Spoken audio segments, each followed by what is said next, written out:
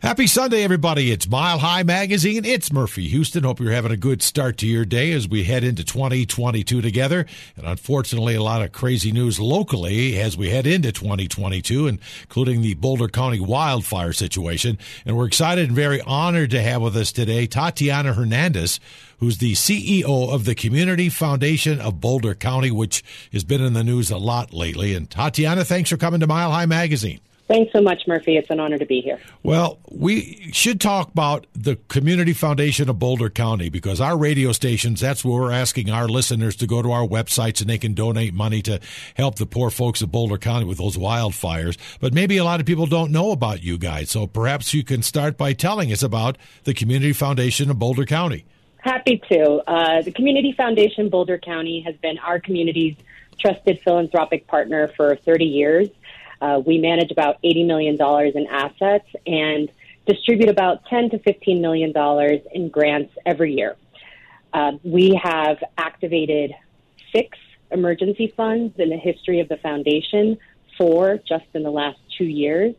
And we earn our community's trust every day by doing our work with integrity, transparency, and with a focus on equity. And that's a lot of money. Holy cow. That's where do those funds come from? Well, we have a community of donors that hold donor-advised funds with us. We have some discretionary funds that are part of our asset base. But really, we're a philanthropic co-op is maybe the best way to describe it.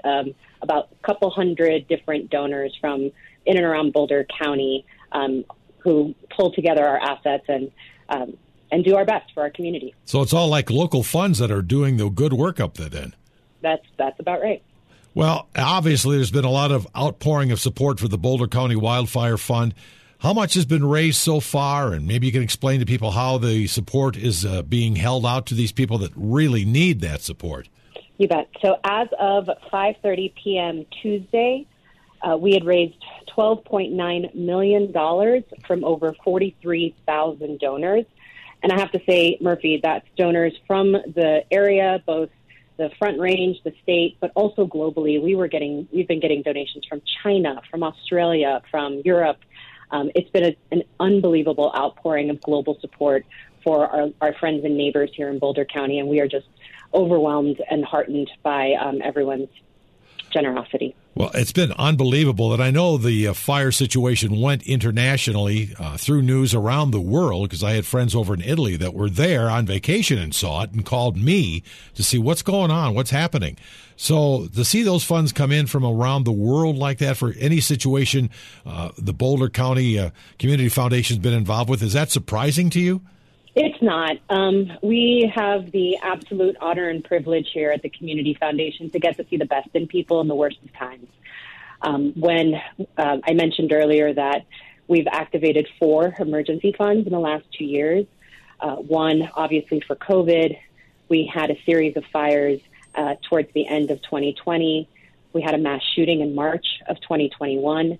And of course, the just unbelievable fire that we had just last week. And so every single one of those moments, we've seen an outpouring of support from our neighbors, but also from the broader state and the country. This is certainly the first time we've received this kind of support globally, but it doesn't surprise me. People really care. We really care about each other in our community. And I think globally, we really understand that this can happen to anybody. And it unfortunately happened to us. Yeah, you're right about that. It can happen to anybody.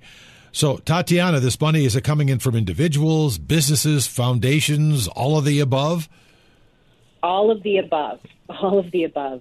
And we're not done yet, Murphy. I mean, we're still working very closely with our partners in Boulder County and the direct relief and direct assistance organizations on the ground to get a sense of what the scale is. There are immediate, short, and long-term needs in an event of this magnitude. We are still very much in the immediate response phase of this work. And so we're trying to understand where are the insurance gaps, who was uninsured, who are renters, what workers may be affected that don't live in the area, how do we support small businesses, both those that were damaged or destroyed or those who don't have potable water right now and have been closed for 10 days. I mean, we're looking at the totality of the community need. But of course, focusing and keeping our arms wrapped around the individuals who are most directly affected. That's a heck of a job, Tatiana. How do you do all of that? You must have a tremendous support team. We do it with help from our friends. I have to say, if I can take a moment to thank the amazing team at Community First Foundation who operate the Colorado Gives platform. We very quickly were overwhelmed with support, and it crashed our site, and they helped us pivot to their site, and so donations could go through them. They've also been manning phones for the last 5 days, really acting as a secondary arm of our team. The governor's office has been phenomenally helpful. We've had folks at our local banks like Flatirons Bank, BOKF, Moving Mountains. As you might imagine, this event happened the day before a bank holiday. Then we had a weekend and a Sunday. And so moving resources quickly to get them in the hands of people has been quite an undertaking. And we've had just an entire community rally and support to make that happen. Wow, that's congratulations to all those involved, because it does take a village to move a mountain like that, doesn't it? It sure does. So it's really amazing people. And you're just really kind of getting into it. Like you said, it happened on a Friday, and all of a sudden it's a kind of a long weekend for many, and probably not a lot getting done there as people figure out what needs to be done next. And now you're back into it pretty solid this week, I would imagine. Well, we have not stopped working since Thursday. And frankly, all of the people that I just mentioned have been by our side working nonstop since Thursday, as well as the Boulder County staff, first responders. This has been an all-hands-on-deck situation since about noon Thursday. So how can those affected get assistance? How does that process work? So on Sunday, our board approved up to $5 million in direct assistance to people whose homes have been damaged or destroyed and are in financial need. The board also approved up to $500,000 in direct financial assistance to evacuees who may be coming home, thankfully to homes, but possibly to homes where the refrigerator was, they had no power for 24 hours and now the food's rotten. So we encourage everybody, whether you feel like you're in financial need right now or not, to please visit the Disaster Assistance Center at 1755 South Public Road in Lafayette, and just check in with Boulder County staff. Let them know that you've been affected. Let them know what your need is currently, what you might anticipate your future needs are. The Disaster Assistance Center is really a one-stop location for all of the information that anyone who's been directly affected might need. All of the major insurance companies are there. United policyholders will be there starting today. They're a service organization that can help you file your claim, understand your policy, really help you navigate the insurance claim process. FEMA's on site, as are mental health supports and other nonprofit organizations that are helping with assistance. Wow, that's quite a crew. I have to ask, though, sometimes FEMA gets a bad rap, but what I've heard through my sources is that they're doing a pretty good job up there to help out the situation. Do you find that true? I believe that is true, yes. Well, good for them. So does that also help resources that come from outside the community? Because I'm hearing fire departments from Grand Junction, they're all over the state. People come in from all over the state to help the situation. Do they get some of these resources? I don't have the answer to that yet, Murphy. I mean, we're really focused on those most directly affected right now. Okay. When we start to kind of take a step back and look at the broader picture, that might be possible. We are in the process of confirming an advisory committee that will help inform and provide recommendations to our board around future grant making out of the fund. But we certainly are looking at the totality of the need. I know a lot of first responders are now affected by COVID because of the response that they provided to our community. I've been in close contact with the sheriff's office and others just to get an understanding of what everyone's needs are.